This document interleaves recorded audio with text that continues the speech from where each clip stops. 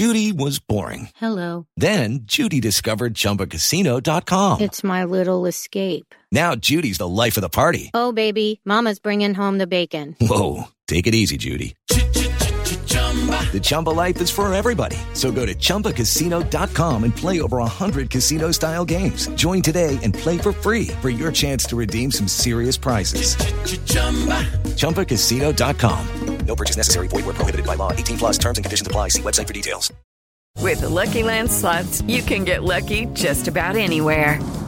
This is your captain speaking. We've got clear runway and the weather's fine, but we're just going to circle up here a while and get lucky. No, nothing like that. It's just these cash prizes add up quick. So I suggest you sit back, keep your tray table upright, and start getting lucky. Play for free at LuckyLandSlots.com. Are you feeling lucky? No purchase necessary. Void where prohibited by law. 18+ terms and conditions apply. See website for details. With the Lucky Land Slots, you can get lucky just about anywhere. This is your captain speaking. We've got clear runway and the weather's fine, but we're just going to circle up here a while and get lucky. No, nothing like that. It's just these cash prizes add up quick. So I suggest you sit back, keep your tray table upright, and start getting lucky. Play for free at LuckyLandSlots.com. Are you feeling lucky? No purchase necessary. Void where prohibited by law. 18+ terms and conditions apply. See website for details.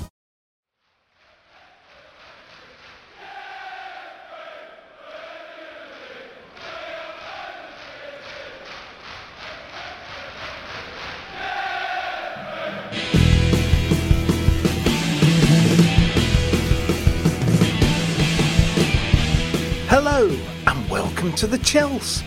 Another week has gone by. All sorts of drama in the blue world of Chelsea. Well, it wouldn't be Chelsea if there wasn't, would it? So we've got lots to go through today. All sorts of things, from buyers, new buyers, games, missed goals, missed opportunities, ex-players, ex-managers making a mess of my weekend. All sorts of things. And to help us go through this whole smorgasbord of Chelsea-ness, we have none other than Mr. Gary Hayes and no Andy Saunders. Gary, hello, how are you? Hello, Kerry. How are you? I'm fine, thank you. Bad back, but there we go. Oh my gosh, am I going to hear anything more about this back of yours? When was the last time you slept, Gary? Last week. Well, you look quite well on it. You don't look peaky at all. You must sleep less. That's what I'd say. Thank you. Yeah, I was away last week and I had to do all the heavy lifting where I went. So heavy lifting. The person I was travelling with was a lightweight. Yeah. Okay, I know what you're getting at because you were travelling with me, but we can't say any more about that. And also, we have here, for his very first appearance on the Chels, it's none other than the Athletic's very own Simon Johnson, formerly of the Evening Standard as well. Simon, welcome to the show. It's lovely to have you here. My pleasure. Would you like me to talk about all my ailments to start with, or? Oh, please. We love an ailment corner. Yes, please do. Life is my ailment. Chelsea FC is your ailment. Chelsea certainly, on an annual basis. I always blame them for my hair loss. I was a fit, young, healthy man when I started this job, and here we are over 20 years later, and yeah, none of those things remain the case. So, does it amaze you that you've spent so much of your career covering Chelsea?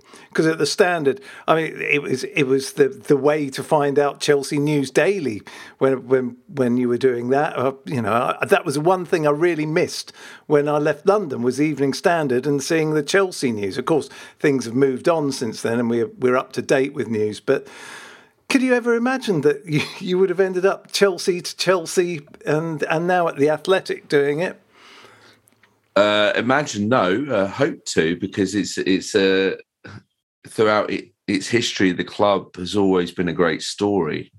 It's a remarkable football club because when they're doing well, there's always a crisis around the corner, and vice versa. There's a crisis, and then suddenly they do something extraordinary. And there's stories, whether it's on the pitch, off the pitch. I think very few clubs can compete with the sheer... It's like a potpourri of content that this club generates, and this season it's just been another example, probably the most bonkers. You know, I always tell this to people. I may have even told this to you before when we've spoken, that just when you think Chelsea have ticked every single box you can think of, no, there's always something else up the sleeve. There's always a sanction around the corner. I never, I must admit, sanctions sort of being connected to a war, owner, but no. It's extraordinary, isn't it? And actually, because I was going to say to you, how has this last few weeks been since the sanctions started? Because it all blew up into stories left, right and centre, and then it all calmed down a bit while the process was going on, and then people were going, well, it's gone a bit quiet. And then just when you announce the preferred bidder, it comes Jim Ratcliffe. It's a Chelsea thing, it's kind of my point. Even the takeover can't be like a smooth process. Although one always has to remember and bear this in mind, as frustrating as it is for everyone, fans, the club, Tuchel, the players, that this is still going actually very quickly. Look, I know Abramovich sort of set a ridiculous benchmark back in 2003 when he took it over in rapid style, but that's extremely unusual. Takeovers of this magnitude involving this kind of money, it does tend to take a long time, and we're only at just over 2 months. Hopefully the end's in sight. I keep saying that. I feel like I've been saying it for a while now, but we should always bear in mind that this is actually going reasonably quickly. It's just the curveballs, the daily tittle-tattle is getting a bit wearisome, isn't it, for everyone? Yeah, I think you're absolutely right. And I think the one thing you don't need is members of government going, they need to hurry up. Well, hold on, you've set deadlines, there's dates in there, and it looks as though somehow it's going on course, because you're quite right. It was different. When Chelsea was sold, that was 130 odd million or whatever. And that seemed like a lot of money then. But you're talking billions now. I mean, this is the most extraordinary moment in a football club sale, don't you think? Yeah, I mean, it's. I think all the talk is this will be the most expensive purchase of a sporting franchise. I know that's a really sensitive word, but hey, we've got to go American because that's where Chelsea are heading. But in history, like, this will be the most expensive club. So yeah, it's not like you can whip out your credit card and say and get some loyalty points on it, some air miles. Yeah. Although it could help pay for some of Chelsea's travelling, which they need. They can stop flying Ryanair. Yeah, exactly. I just wanted to ask, Simon, you described covering Chelsea as a potpourri. What is the smell of that potpourri? Because I'm imagining there's some... What, right now? Yeah. I'm imagining there's some cow pat in there or something like that, surely. Well, the cow pat or something. There is a strong stench emanating from Goodison Park. We will get onto that stench and later. To be fair, there's been quite a whiff around Stamford Bridge for most of the season. We know. Our season tickets aren't worth anything like they were at the start of the season, are they, Kerry? Well, I don't know. I mean, to be fair, I missed so much of the season through what had happened to me that I thought, I have to say, going back to Stamford Bridge, and I've said it on here a few times, I kind of didn't even mind when we were losing because I was going, I'm back at Chelsea. Now it's wearisome. Now it's hard work at Chelsea. And it just looks as though, and we'll get on to the games in particular, but don't you think that the players seem to look weary now? I mean, we've been told for ages that they're tired, but they actually look like it. And I don't know whether that's just a combination of the games and the not knowing what's going on with the club. I mean, you're there and you're around that atmosphere quite a bit, Simon. Have you noticed a change in the atmosphere? I've noticed a change since Real Madrid. I don't think anyone should underestimate the mental impact of Chelsea going out of the Champions League has made on the squad and the manner in which they went out, because essentially, I mean, that was a brilliant performance of the Bernabeu. They almost made amends for the hash they made of the first leg. But you've got to put it in your head. Like, it's easy. People sort of dismiss tiredness as a factor or the mentality of football as a factor. But players are human beings. So after being knocked out, they're essentially going, they're trying to come to terms with that setback, and it is a significant one because they know they should have won that tie. Like, they lost that tie. Real Madrid didn't win it, in my opinion. As good as Benzema was and as sublime as that Modric assist was, Chelsea were very charitable at both ends of the pitch. But after that, so they've got to deal with that devastation. They've lost their Champions League crown. In their head, they're thinking, well, what have we got to play for this season? And I know people going, oh, what are you talking about? Top four? I think mentally in their minds, they're kind of thinking, well, we've kind of done it. They can't win the league. So they're in this kind of, can't really lose it, can't really win it. I mean, they can lose it now after the results they've had, but I'm just sort of going back to the Real Madrid game. And then I do think tiredness is a factor. That they have played more games than anyone else. And of course, Tuchel is increasingly picking the same players. So tiredness is becoming even more of a factor. I think his selection between United and Everton, with the benefit of hindsight, of course, but it was a mistake because that was a very tired performance at Everton, a very predictable one as well. I mean, I called it on Straight Out Cobham on Friday. I knew it was coming because it was a tired, unmotivated team against a team that was fully rested with. They had to win that game with the home crowd behind them too. Gary, do you think that it says something about what Tuchel thinks of his squad? And again, we'll talk about specific games in a minute, that actually there was one change made between those games, that actually you've got players like Aspi and Thiago, who at the ages they're at, perhaps shouldn't be playing two high-profile games in 3 days. Does that show that he doesn't trust an awful lot of his squad players at the moment, Gary? Probably. I think it shows as well where there's gaps in this squad. We've said it a long time, haven't we? That I think when you match Chelsea's first 11 up, I think they go pound to pound with Liverpool and City. Different styles, but I think they do. I think you've seen that, especially in the games with Liverpool this season.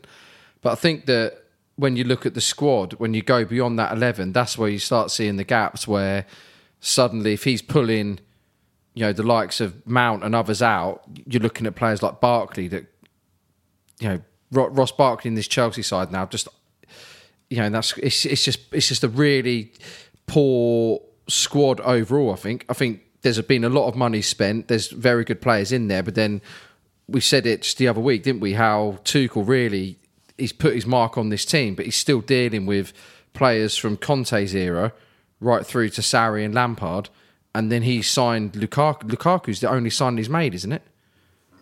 Can't think of any pretty much. I mean, Saul on loan Saul on loan, and Bettinelli is the third choice. So you look in, you think that his squad is an amalgam of three different managers who played three different styles, and then you do get left with the deadwood of Ross Barkley, and then you can start pointing at loan players as well. But I think that this still isn't his squad, and I think that you're seeing that he's laying a marker down for what his team is, but then beyond that, he hasn't really got much in terms of backup.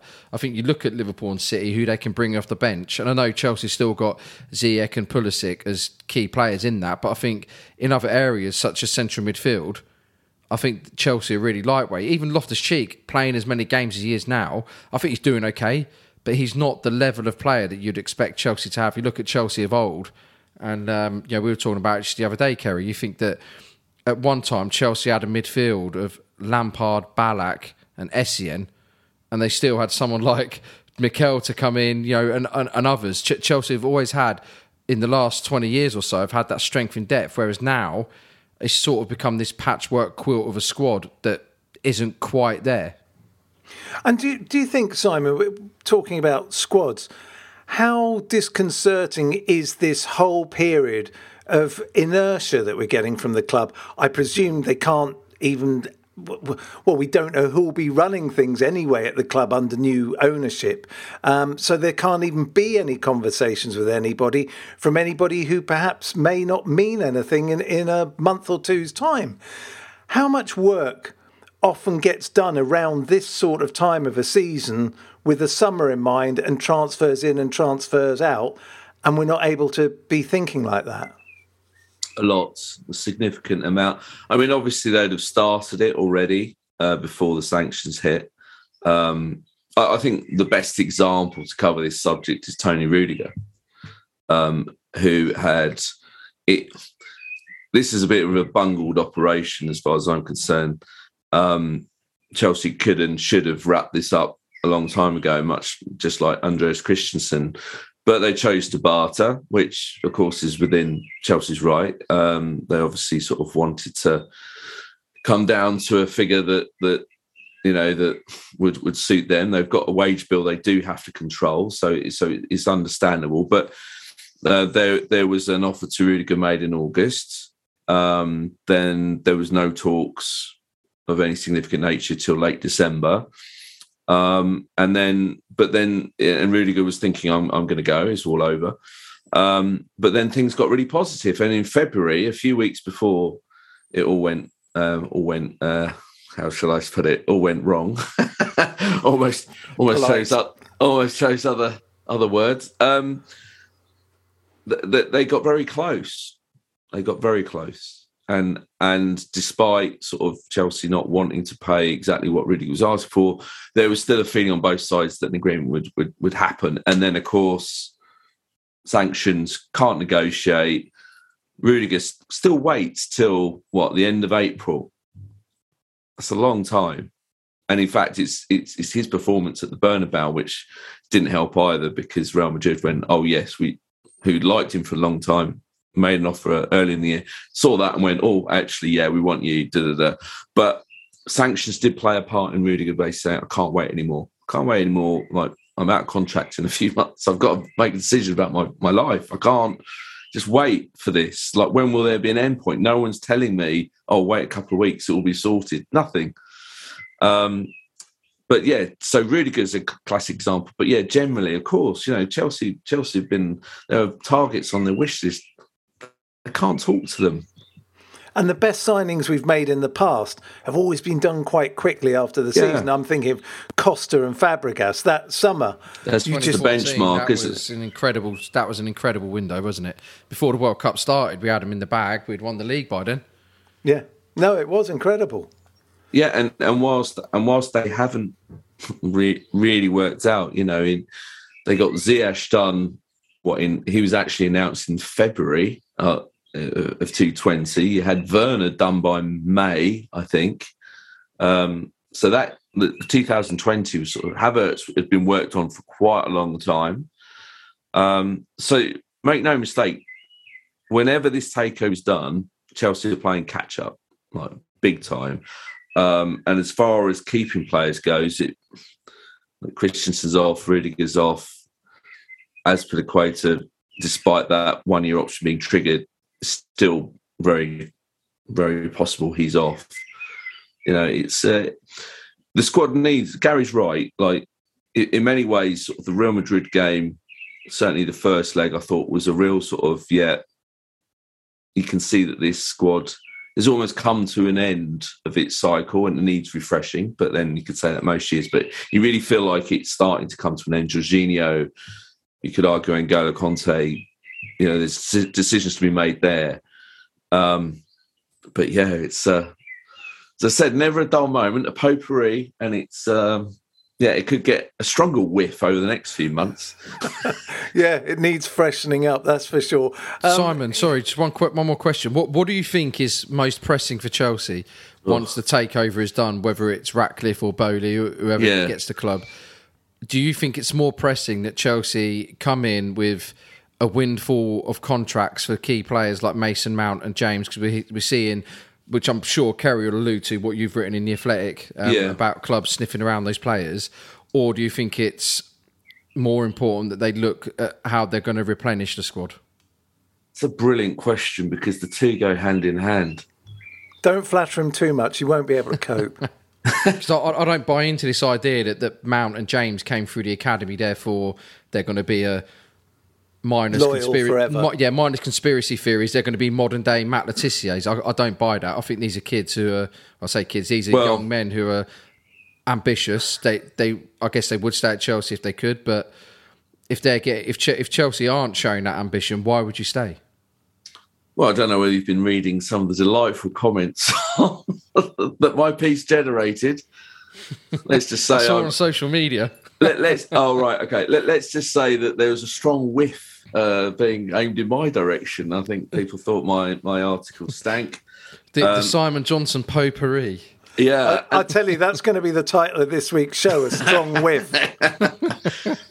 I mean, the thing is, I knew that it would get that kind of reaction. I even said in part of the copy, you know, I can hear the readers say, "Well, Chelsea won't sell." Da, da, da. Like I knew what kind of reaction it would get, but just because it's not what you want to hear doesn't mean I don't write it. You're piercing to the heart of every fan's fear.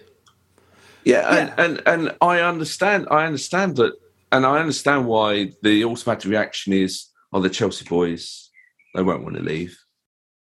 You know, obviously, and I'm not even questioning their commitment, because like anyone can see, you know, that they're like, for example, their performance at Old Trafford was fantastic, but it's difficult because it's not just about those two. Those two, I know they were mentioned in the piece, but one of the reasons I mentioned them was because there is this kind of arrogance that, oh well, they're all right, we just have to worry about these ones over here. No. Do you really think the question I want to ask people that were very critical, and look, I can take it, you know, it's part of the job, unfortunately, but do you really think that clubs out there aren't going, "Oh, Chelsea, this is a great time"? Chelsea have done this to a number of clubs. For 19 years, Chelsea did. They've gone, right, how much do you want? We'll pay this, do that. This is a great time to go after Chelsea's best players.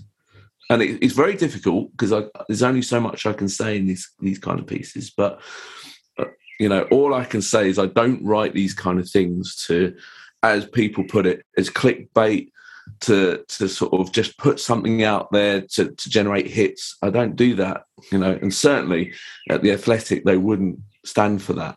I write it because there are people telling me these things, and it's something to be worried about. Now, look, the new owners might come in on the very first day, play the best players in. Again, I hesitate to just focus on those two, but and go, right, let's have a meeting.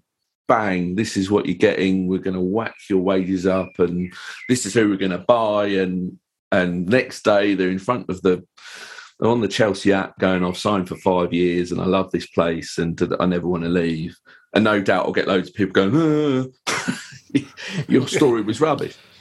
But there's also a very strong chance or a possibility that it doesn't happen. And, you know, Rudiger and Christensen's contract situations, negotiations, etc., on and on and on. And look what's happened. And people went, "Oh, you know," there were people saying, "Oh, well, they're different situations." No. Isn't that the whole point? I was just going to say, and that's the whole point, because going back to your initial point about Chelsea, it is kind of a case of when you least expect it. And that's the thing. Yeah, everything can be going swimmingly with Rudiger down the line.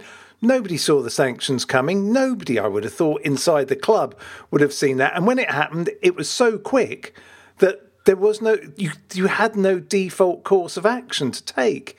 So consequently, you have to understand that anything can happen. If it's not signed, sealed, delivered, nothing is certain. Well, and just jumping in there, Kerry, that Christensen was a classic example, because I myself wrote, I wasn't the only one, back in August, thought the deal was done, or pretty much done. That I was aware that there were a few things still needed to be sorted out, but there was confidence on both sides it was going to get sorted.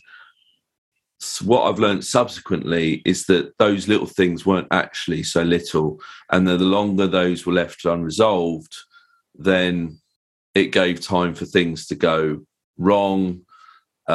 Christensen to just suddenly decide, well, actually, maybe I don't want to stay 3 years. All the sort of feeling is, it's all Christensen's fault. He's flip-flopped. I mean, maybe there'll come a point where I can explain the other side of events for the Athletic, but it's not as simple as people might think that, it's just all Christensen's fault and the club coming up smelling of roses. They made mistakes too, and it's been a costly one because they are now losing 2 centre-backs that they could get a fortune for in the transfer market for nothing. So not only have they lost them from the team, from the squad, they've also lost the money that their transfer would have generated, and questions should be asked about that. Yeah, and this is the whole crux of gamesmanship. At what point does gamesmanship become too dangerous to play? And unfortunately, I think we've been caught out with this prevaricating and going, we'll only give you this. Because, the stories are only a certain amount was offered to Rudiger, and it was like, take it or leave it. Mm-hmm. And then he said, well, I'll leave it. They go, okay, there's a pause. And it just keeps on perpetuating when actually, really, sometimes you've just got to sit down and do the deal, get it nailed, get it done, because you don't know what's round the corner, especially in the world of Chelsea. Well, and look at the disparity between what the underperforming forward players are getting paid compared with for most part, okay, not so much the last 5-6 months, but for the most part, the defenders that effectively won them the Champions League, or certainly played in massive part, what they've been getting paid and what they've been offered as well. You can understand that players talk in the dressing room. There's going to be inevitable feelings of resentment. Chelsea benefited from this with Ashley Cole. Yeah. Ashley Cole went... People, I always raise Ashley Cole as a great example because it was spun in a way that made Ashley Cole look bad. But the point he made was a valid one. Okay, it was clumsily expressed. And people went, what are you complaining about? 65 grand a week. It wasn't about the sum. It was the sum compared to his peers in the dressing room. And he's going, hang on, I'm possibly the best left back in the world. And yet there's people on double what I'm earning. That's the point. And it's the point that will be in any Chelsea dressing room, not just Chelsea's. And players are going to understandably sort of question if they're being offered half of what other players are on who aren't doing anything for the team. It's going to cause a problem. And players are more and more savvy in the modern era. And you say about Ashley Cole, like you say, it's the principle of it. And if you're being billed as the defender in this side that is the linchpin of it, or has been for that period, whether it's been for 18 months or 3 years, and there's a Belgian striker who's doing nothing or not even playing, the money's there when the club wants to put it up. So why would you take it? These players know their value, especially someone like in Rudiger's position. It's the cliched last major contract of his career. He's late 20s. He's got every right to go out. Why should he have loyalty to Chelsea if they haven't got it towards him? And this is, I think, where fans get things confused. Obviously, Kerry and I are just fans. I've seen it from the other side of it. But we're just fans, and you want them to be loyal to the club. But I just think that we hark on about a golden era at Chelsea, especially, or just football in general. But this is an age-old tale in football. Just look at Chelsea, where Peter Osgood, and to put it into Mason Mount and Reece James territory, Peter Osgood was a kid from the so-called academy back then. He went off to Southampton at the drop of a hat when his head was turned after falling out with Dave Sexton. Alan Hudson did the same. Ray Wilkins went on to Man United when he was Chelsea's youngest ever captain. This happens, and Chelsea right now, obviously Simon knows more so than we do, but Chelsea are up the creek of our paddle at the moment, and it's got to get sorted quick because the gems in the the jewels in the crown being Mount and James in this instance. If Chelsea lose them, they were a symbol of what the academy can produce, and they're a great badge of honour for the club. But they could become, a significant stick with which to beat us with as well. It could be embarrassing. Yeah, no, I think you're quite right, but it's interesting this idea of loyalty and what we consider as loyalty. I think as you say a lot, Gary, this is a job for these guys. And at the end of the day, you have to look after yourself. It's a short window that they have to earn money. It's a very different age. And I think really to qualify, if you remember, people used to be awarded a testimonial after 10 years playing. Maybe they should drop it to 5 years now or something, or even 3 years, because that can be quite long service. I mean, it's extraordinary how we have changed and how the game of football has changed. But look, we should probably move on to one of the actual games now. We should have a little chat about United, because with all this going on, we're still going up to Old Trafford to play a right pony outfit, supposedly, and that we were going to be able to walk into Old Trafford, take 3 points like so many other people have done this season. And how did you see the team that was put out, Gary? And what were your feelings? Did you think we would go over there and turn them over? Well, when you see the lineup again, you can sort of just predict how the game's going to be played. You see the midfield and you just know immediately it's going to be this laborious style. And I think that United, of all teams, are there to be got at. And Chelsea, we seem to get at teams, but then we sort of just don't feel capable of throwing that killer blow, do we? They seem to get in positions and they're very they're profligate in front of goal. You see the opportunity that Havertz had where he was 1-on-1 with De Gea, and De Gea gets the praise for the save, but really it's an effort that Havertz should be burying. And I'll just get really confused watching it at the moment. And we were talking leading up to the game, we were doing our predictions, and I was just I was stressing over what I would say, because I don't know what to say. Because if the Chelsea from Real Madrid turn up, they're wiping United off the park, and it's going to be an embarrassing scoreline for United. But this United team is so poor, yet we still left them in the game. We have that ability just to leave the door open all the time. We even did it with Real Madrid to a lesser extent, I guess. But, we just have that ability to keep teams in games. Rather than them holding on, we sort of just allow them back in where we score through Alonso. Really good finish, good goal. And really, we should be closing that game out. And then a couple of minutes later, we're conceding like we did against Brentford. Rudiger scores his one goal in 1,000 shots. And then you think that Chelsea, it's Brentford, they're just going to close this game out now. They rode their luck in the first half, they're going to close the game out, and then they end up getting stuffed. And United, just such a poor team. They're such a poor team, and Chelsea's letting them back in is so frustrating. Yeah, but you have to say, it is good fun listening to Gary Neville talk about United on any game now. I mean, how miserable can one man be?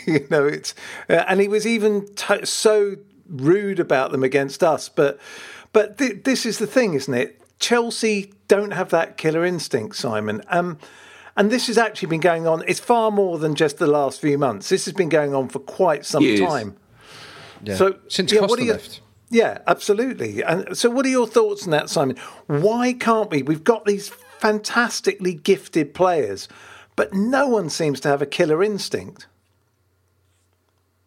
Well, if I knew the complete answer, I'd be in Thomas Tuchel's seat, wouldn't I? I'll vote for you. You might be the only one. But I wrote my piece about it. I know it's been done before. We've chatted about it before. Just generally as a club, I'm a fans, journalist, but. £300 million Chelsea basically spent on forward players, and I'm not talking Ziyech, Pulisic, including that. I'm talking, Lukaku, Havertz, Morata, Werner, etc. So you can't accuse the club of not trying to fix the problem since Costa left. But in the two United games, because you have to include the one at the Bridge as well. 45 shots to, I'm trying to think, I think United have had 9. 45-9 just in shots. Now, I know that doesn't take quality of chance in but and the other stats I lobbed in there, basically everything, if you didn't know the scores, you'd go, well, that's 2 wins for that team. There's 2 1-all draws. I mean, I wasn't so negative about the performance, I have to say. I mean, I was there. United were abysmal, as you guys rightly point out.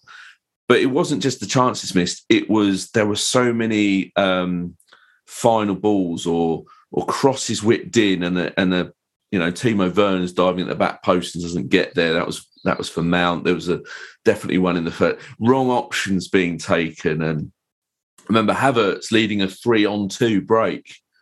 Takes too long to do the pass, and then the pass he attempts is poor.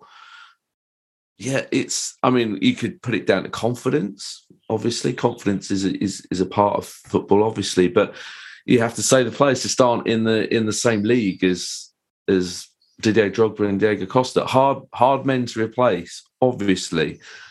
But I thought I'm not gonna be a hypocrite. I thought Lukaku was going to be the right man. I said it at the start of the season. We all did. The way he started the season even. And I know that the accusation is, he's a flat track bully. Well, that's what Chelsea need, is a flat track bully. Look at all the games they've dropped points against. They've dropped some against Liverpool, Man City.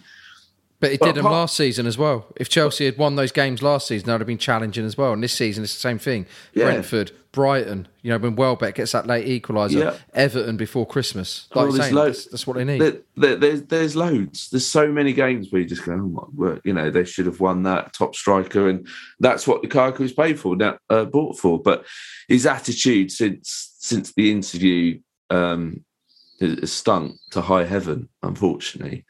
Yes, Tuchel's obviously played a part too. It's clearly decided he's not for him. But yeah, it's very frustrating watching Chelsea. United's. You asked at the top of their career belt. You asked Gary. You said, did you expect, what result did you expect? Well, I wasn't surprised, because United have got, this is the worst United side for a generation. Chelsea haven't beaten them in the league since 2017. They haven't won at Old Trafford, a ground they used to win at regularly at, since 2013. It was all there, but it's still remarkable to see in the flesh. And Ronaldo had one chance. I mean, that's the story of the game in a way, isn't it? Ronaldo, one chance, one goal, isn't it? How many goals would he get for Chelsea? Or would we ruin him? Well, the Chelsea striker graveyard.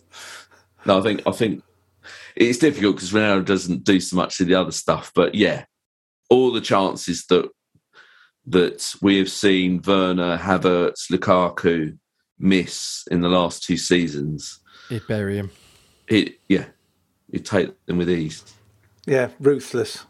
Right, well, look, we should get rid of that game from our conversation now, and we focus on an even worse one. Yeah. Well, that's good. That's not going to take very long. And yeah, we should actually go to a commercial break, and when we come back, we'll be talking about the Everton game and looking forward, if that's the right thing at the moment, looking forward to our game against Wolves.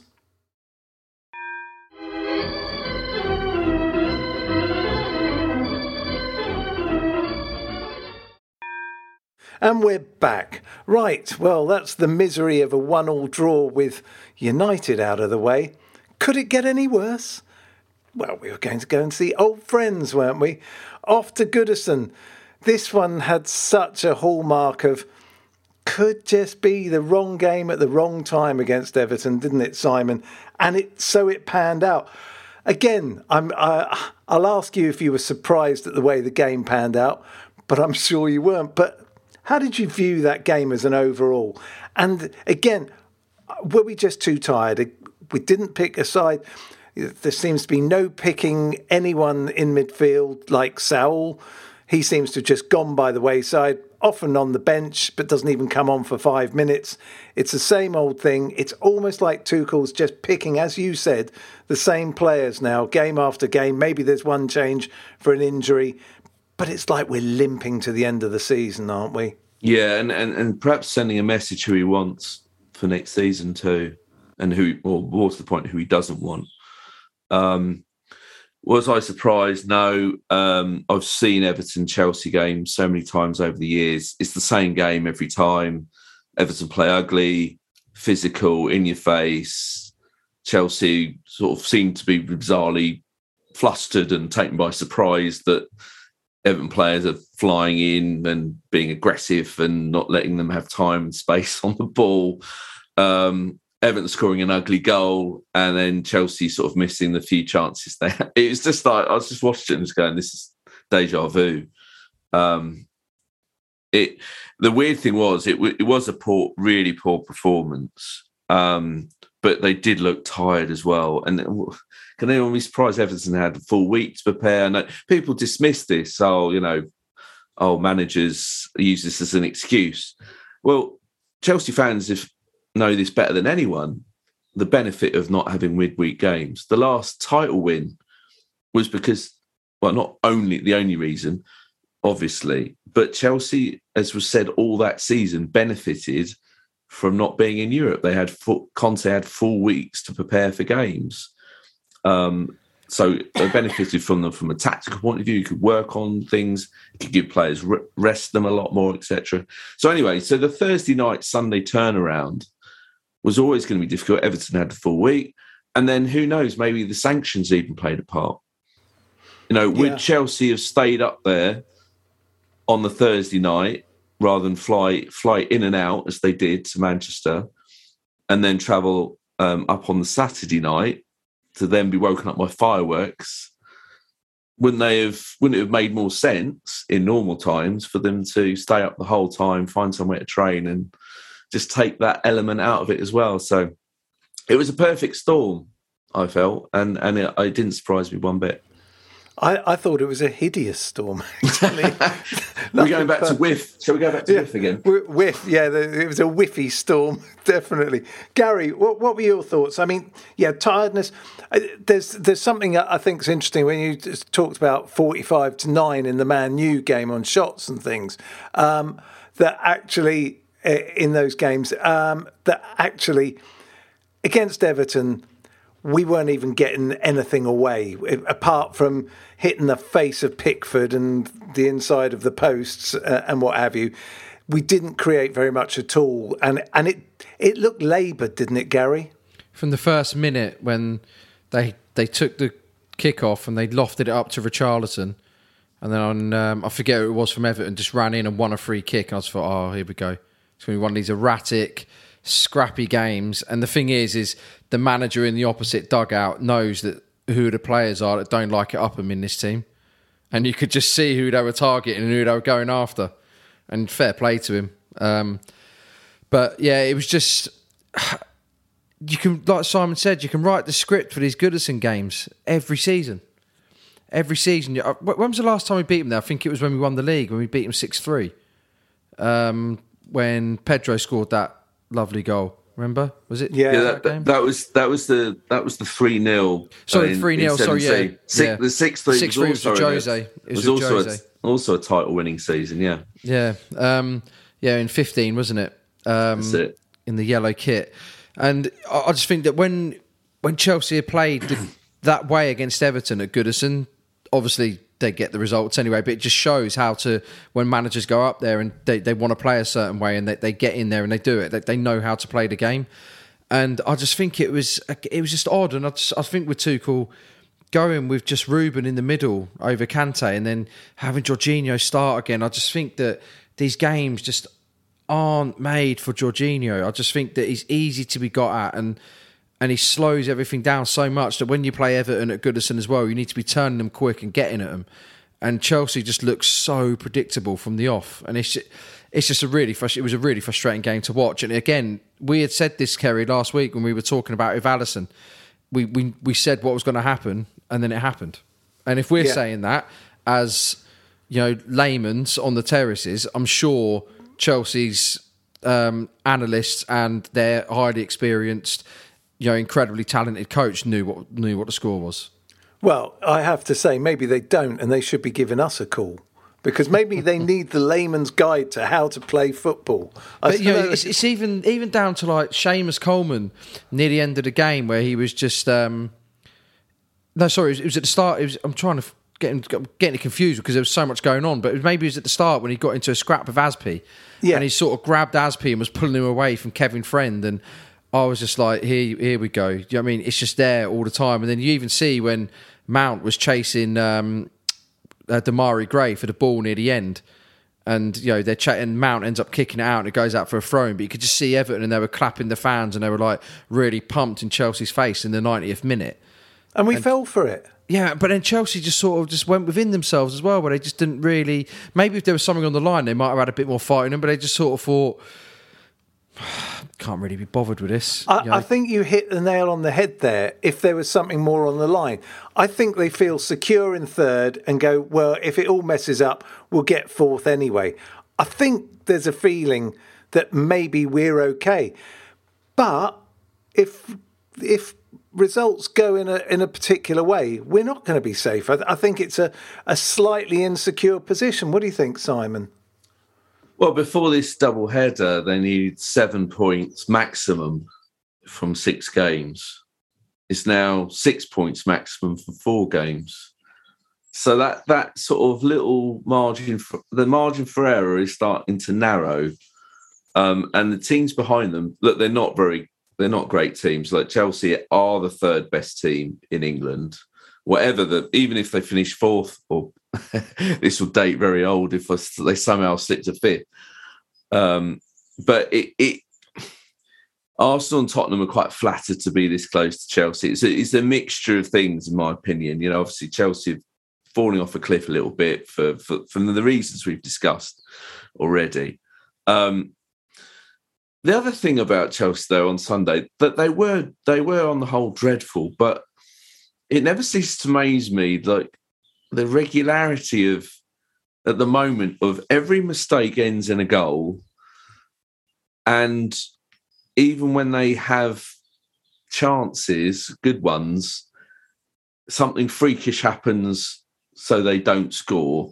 So whether it be because they're not good enough or, I mean, come on, Mason Mount hit both posts with a shot. That in itself is ridiculous. And then it goes to Azpilicueta. He hits a really good shot, and you're sort of thinking, oh, this is his. He must be going, oh, I'm making amends here for my complete faux pas. And Jordan Pickford, the much maligned Jordan Pickford, comes from nowhere and makes arguably the save of the season. Incredible save. And then less than 60 seconds later, Rudiger, who must have been more fired up than anyone to score against Frank Lampard's team, smashes the ball in Pickford's face. So you just sit there going, oh, it's preordained. The script's been written. Like, Chelsea will lose at Everton again. Do you know what? I actually thought when it hit him in the face, I said, well, at least they'll have to take him off for concussion now. And he didn't. He was absolutely fine. That is just not correct. It was. You're right. I think when your luck's out, your luck's out. You get the greatest saves in the world. You get the one mistake and it results in a goal for the opposition. Our luck's out, and that is just the way it is. But we're not playing well as well. Okay. Although I'd agree with you, at United, I thought we were better. We played some pretty good stuff at times. But, okay, well, look, we should finally wrap the show up by having a quick look forward to Wolves. Now, home games are something to dread at the moment. They've been a difficult experience for quite some time now. How do you see this one panning out? And we do this dreadful thing where we also ask people to give a prediction of the score. So it's all right. Everyone forgets what they've said unless they get it right. But yeah, I mean, how do you see this one? I mean, Wolves should be not particularly interested in playing a game, and maybe this will give us a chance to get 3 of those 6 needed points. Perhaps it brings back memories of the end of the 2019-20 season where Wolves were the visitors and Chelsea, I think, had to win that game to secure top 4. And it obviously, whilst it's not the final game of the season, it's still got that, right, this is an important fixture now. And Chelsea's home record, funny enough, is going to have to be what salvages this top 4 situation, because the 3 of the last 4 are at home. Good time to play Wolves. They seem to fall into the same trap Chelsea are in many ways. If there's not much to play for, just got thumped 3-0 by Brighton. I'm gonna say the nervousness will continue though, and it's going to be 1-1. Because this is what Chelsea do. It's going back to the top of the show. It's the let's just make as much of a story out of this as possible. Yeah. Go to the final game of the season, Kerry. Get ready. Okay, I can see it. It's Watford. It's that's what we're all banking on, and as long as they don't want to leave the Premier League with a bang, But let's see, Gary. Like, what Watford are probably thinking, God, if only we were in the run to stay up because we've got Chelsea. Do you know what I mean? Like, that's what play Chelsea. That's what Leeds are thinking right now. Yeah, exactly. I tweeted that to that effect last night. And got some predictable responses of a rather negative for us. But it's true, Leeds must be going, tough run. Oh, Chelsea, actually. Chelsea, well, yeah. At Elland Road as well. It's like, how's Jesse Marsh should look at Goodison and think, we'll play that way against them. Yeah. Totally. They'll get stuck into us. There's no doubt about it. They've got the players who'll get in there. I think our saving grace as well, though, in this hunt for the top four, just to sort of close it out finally, is that Arsenal and Spurs do play each other, so one of them's dropping points at least. So it sort of gives us an extra cushion on top of everything else, doesn't it? And the goal difference. Yeah, so it's sort of, if Chelsea manage to screw this up somehow from this position, it will be pretty incredible. But you'd expect them not to. I look at Wolves as well, and the cliche of the beach, right? They've been on that for a while. I'm going to go 2-0 on this one, in the hope that we can do something. Well, I'm going to come up with something ridiculous. I'm going to say Lukaku comes on in the 80th minute and scores in the 89th. 1-0 Chelsea. Whew, thank God for that. I feel better now. Well, if that is the case, and this is, I know you guys want to wrap up, but the significance of what's happened in the last two games is it does put a question mark on Tuchel's team selection at Leeds. If Chelsea had won these two games, then it's Tuchel can then rotate, play some of the players you've mentioned that are a bit hacked off at the moment, rest the first team guys for the cup final. But even if they beat Wolves, can he do that? Can he afford to sort of say, we'll finish it at home against Leicester and Watford? Yeah, that's quite a little gamble to take. So, that's another problem with what they've just done is that, the Liverpool Cup final game, which I think rightly or wrongly will define how this season is viewed. If Chelsea win that, everyone's feeling upbeat again and all think, well, it's been a really hard season and they've still won 3 competitions and lost in the final in another one, and we're in the title race until injuries and COVID start taking its toll. But lose that final and everyone will be like, It's 3 FA Cup finals in a row as well. That's not a good look. That's not a good look for this squad, for these players. Because, the common belief is that you get to a final first as young players and you lose it only to go on and win it. Because you learn from that experience. But they would have done back-to-back-to-back losses. And really, you look at the first two and they should have won them, really. They should have beaten Arsenal. They should have beaten Leicester.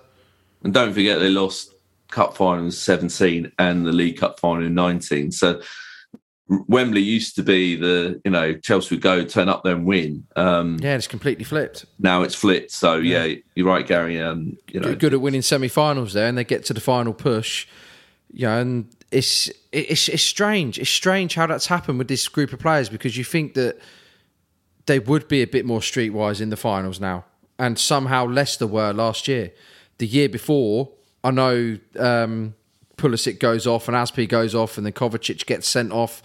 But really, they should have closed that game out against Arsenal as well. They were the much better team. And of course, just also forgot to mention the League Cup final against Liverpool, which in fairness, they played really well and well. I think that was, with Real Madrid, I think that was our best performance this calendar year, those 2 games. I think that's when you've seen what this team is really, really capable of. But Gary, it's a case of, Gary's got this thing about that he says that Chelsea always raise their game to the level of the people they're playing against or lower it to the level. So by that thinking, Liverpool, we should give a good account of ourselves. But I agree with you, Simon. I think we do need to win this one. And I think that sets everything up in a wonderful kind of way. Well, look, we are out of time. So, Gary, thank you as always. I never got to tell my story. Which story? Oh, tell us a story. Because you were saying, how do you know Simon? I said, I've never told you this. And it was actually based around a final with Liverpool.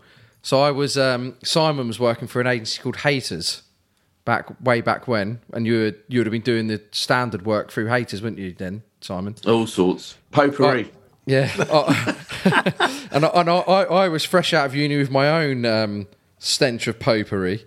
And I was Oliver Twist with my cap out. And Simon took me under his wing, Kerry. It was the day after Chelsea had beaten Liverpool in the 2005 League Cup final. And I went into the Tottenham Hale office and they went, "Oh, Simon, you've got to look after this kid." And he took me everywhere. Took me to Cobham. We sat in the Plough as Simon wrote up his press conference notes after Jose. We remember those old porter cabins. Yeah. Yeah. So that's how long I've known Simon for, Kerry. Poor man. He looked after me when I knew nothing, and he's looking after me again now I know even less. So actually, we've got him to blame. He could have cut you loose years ago. Yeah. I'm there just hanging off the dregs of Simon's potpourri. Sounds like one of the comments on my pieces, that. Well, look, we are out of time. I am glad to know how you two know each other from the beginning. Gary, thank you as always for being on the show. Simon, thank you so much for being on here. It's great having you on here. It's great to hear some sensible thoughts. You know, normally it's me and Gary just talking a load of old nonsense. But no, thank you. It's been much appreciated. And everyone out there, keep the faith, keep the blue flag flying high. Come on, you Chels. If you want to advertise on or sponsor this show, check us out at playbackmedia.co.uk. Sports Social Podcast Network. Step into the world of power, loyalty, and luck. I'm gonna make him an offer he can't refuse. With family, cannolis, and spins mean everything. Now, you wanna get mixed up in the family business. Introducing The Godfather at ChumbaCasino.com. Test your luck in the shadowy world of The Godfather slot. Someday, I will call upon you to do a service for me. Play The Godfather, now at ChumbaCasino.com. Welcome to the family. No purchase necessary. VGW Group. Void where prohibited by law. 18+. Terms and conditions apply.